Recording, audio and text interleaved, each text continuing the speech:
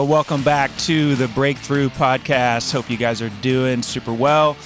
This month is November. A little chilly outside, but it's warm in here, isn't it? In the studio today. Hey, got some great content for you today. But before we jump in, I just want to say I hope that your fourth quarter is going well. Last month we talked about the 90-day rhythm, and I hope that you guys are pushing forward on that with your lead measures and your big rocks. And if you have no idea what I'm talking about, you can go back and listen to last month's podcast. It'll be encouraging to you to try to live your life in a 90-day rhythm. So hopefully you're doing that and it's going well. I want to encourage you there. And so before we jump in again today, before we get into our content, I also just wanted to let you guys know I was doing some thinking this month about why I do this podcast. Why do I take time out of my month, my week to do this? And, what it comes down to is that I have a passion to help people go from where they are, from where you are, to where God wants you to be.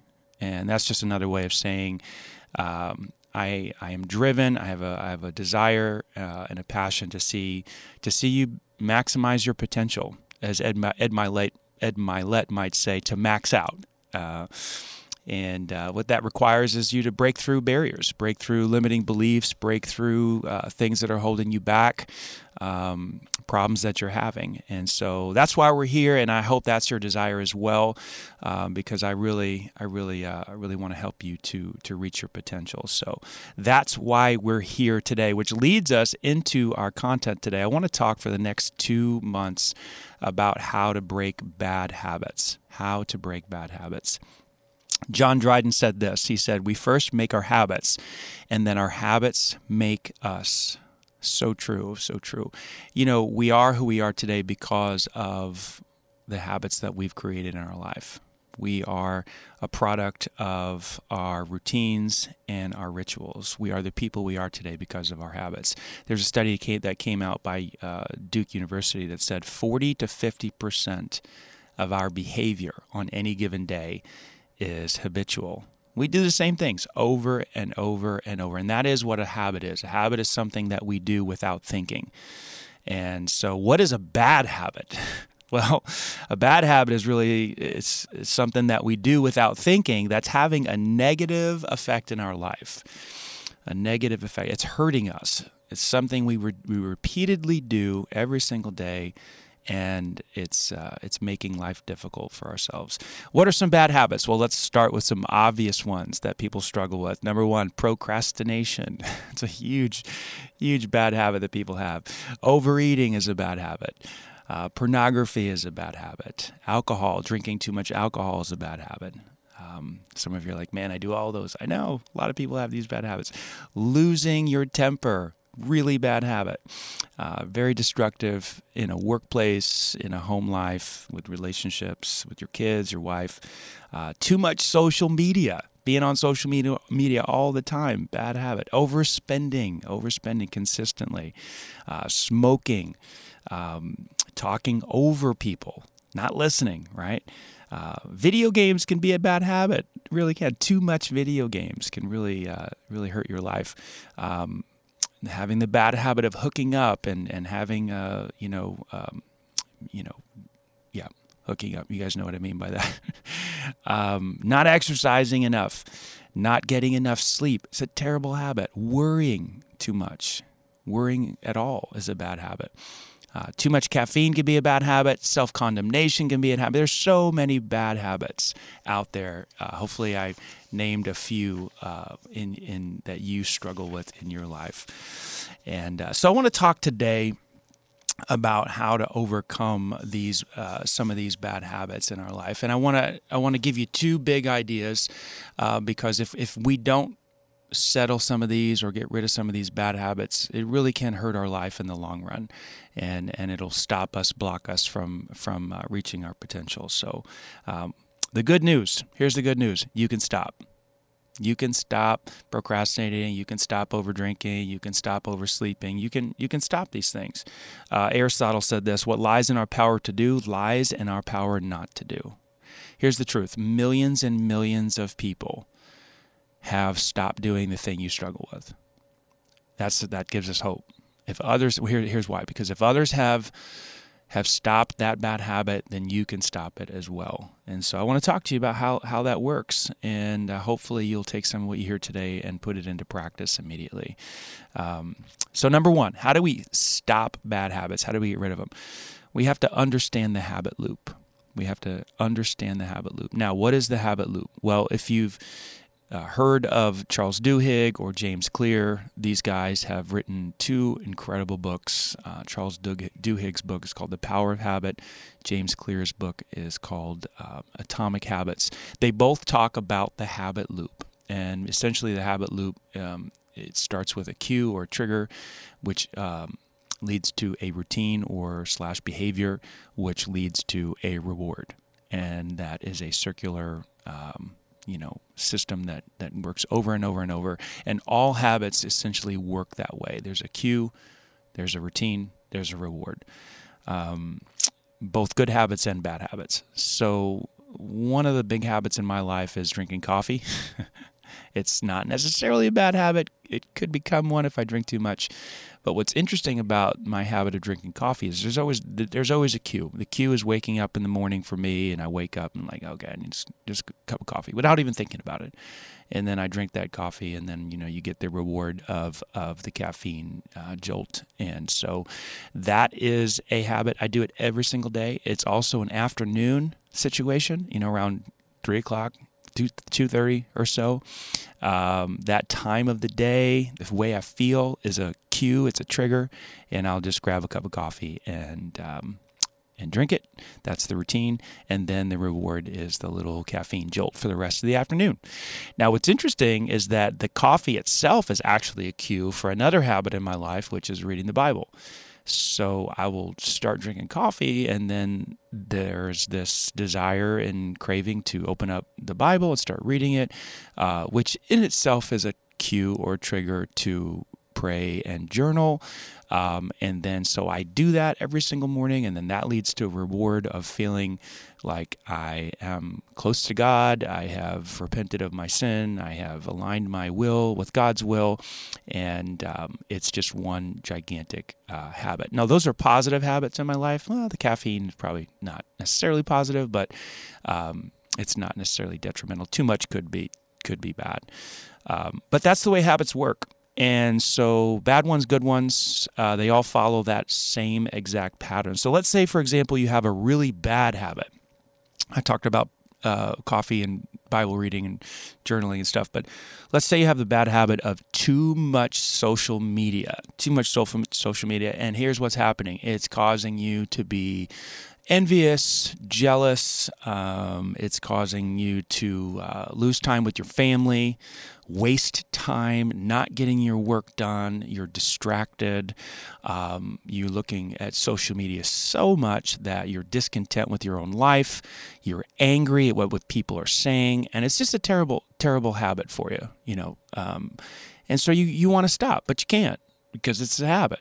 And habits are something that you do without thinking, and they're having a negative effect in your life. So how would we go about using or understanding the habit loop to break that bad habit? Well, here's how it would work.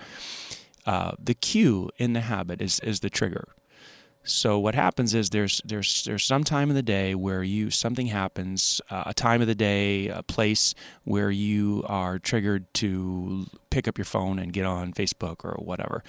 And so you have to recognize that. Well, when do I get on social media? Well, first thing in the morning when I wake up. First thing I do is I get on. Okay, that's the cue. So waking up is the cue. And then there's the routine of getting on, and then there's the reward of some sort of dopamine hit because you read something, heard something, saw somebody post something, or like your comment or whatever, your photo. So let's say you need to break that. Well, here's what you have to do. You have to ask yourself this question. What am I really craving? What do I really want when I'm getting on a social media site? Because every single habit is dependent upon a craving. So if you go back to the coffee habit, I'm craving what the caffeine is going to do to my body. It's going to give me a jolt. Let's go back to the Bible reading prayer habit. I'm craving this desire to be close to God, to feel Him, sense Him, be aligned with Him, have a clean conscience, whatever. I'm craving that. So cravings are really what drive the habit loop. So if you want to break that social media habit, you got to ask yourself a really hard question. What am I really craving here? And then you have to ask another question.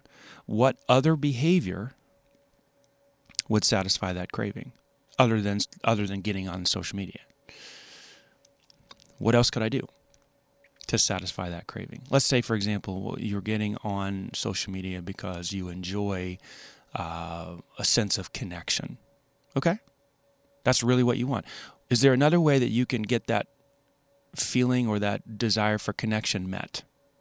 Can you call somebody? Can you go have coffee with somebody? Can you call someone? Is there another way? And so because you're really not desiring social media, what you're desiring is connection. You're trying to get away from isolation. You're wanting to be around people, know people, talk to people. Okay. Well, recognize that and then try to meet that craving in a different way. Charles Duhigg, in his book, he talks about, he gives an example of this habit that he had. Around 3 o'clock every day, he would leave his desk and he would go onto the 14th floor in his office building and he would get a cookie. He actually made a little YouTube video on this. So if you searched Charles Duhigg cookie story, you can listen to it. It's about 3.5 minutes long. He tells the story. He goes up to the 14th floor, 3 o'clock every day to get a cookie. And because of this, he's gained 8 pounds. And his wife is kind of getting on him like, hey, getting a little chubby.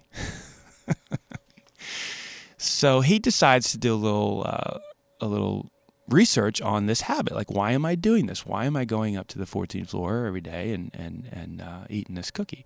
And what he discovered as he observed the habit loop, the cue, the behavior, and the reward, was that he really wasn't desiring the cookie. What he was really going up to the 14th floor was the real reason was because he was wanting to connect socially with some of his coworkers. Because what he would do is he would get the cookie, and then he would talk to his coworkers for about 10 to 15 minutes, and then he'd go back downstairs to his office.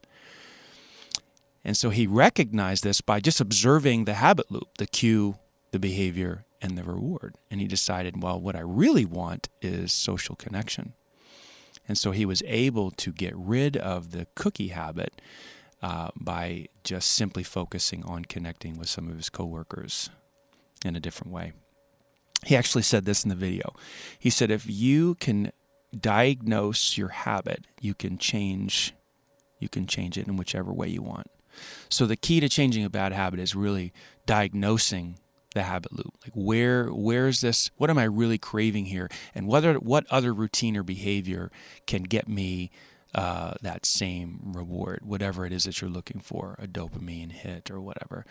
And so a lot of people have chosen to exercise to get that dopamine rush that they were getting in some negative ways. They start to get that dopamine rush through physical exercise. And so you can really change your bad habits and replace them with good ones if you understand what you're really craving and what the reward is that you're really wanting. So, number 1, understand the habit loop. Number two, and this is all we'll cover today. We'll leave the other 2 for next month. Number 2, make it difficult.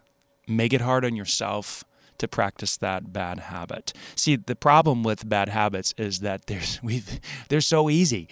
We've made it easy on ourselves to practice that bad habit. What do I mean? Let's say you have the bad habit of over drinking alcohol. Well, what do you have in your refrigerator? You have a case of beer? What do you expect if you've got a case of beer in your fridge or a cabinet filled with bourbon, and it's 3 feet from the kitchen? Good luck. You're making it too easy on yourself, right? If your problem is overeating bad food, which, by the way, I love bad food. Some of my staff members sort of make fun of me a little bit because I stay away from bad food most of the time, but I love it. I love Doritos. I love fried food. I love bad, juicy, fatty hamburgers. It's not that I don't love bad food. It's just that I know it's going to harm me in the long run. Not one sitting, not even two sittings, but it's just if that's a habit in my life, it's gonna harm my body. So I'm gonna make it difficult on myself to get the bad food out. Like if you have bad food in your cabinets and in the refrigerator and it's all over the place, and you really want to stop overeating bad food, like again, good luck. You've made it easy on yourself to go over to the refrigerator and get the ice cream, or go over to the cabinet and get, a bunch of cookies. I asked my wife a couple of years ago, I said to her, could you just not buy cookies? Can you just, she said right back to me, can you just not eat them? And she's right. I mean, self-discipline is the ability to not do what you shouldn't do. But I was asking her to make it hard, or, make it easier for me not to eat the cookies by not having cookies in the cabinet. Look, if there's no cookies in the cabinet, you're not going to eat them, or you're less likely to eat them because you don't want to go to the store and get them.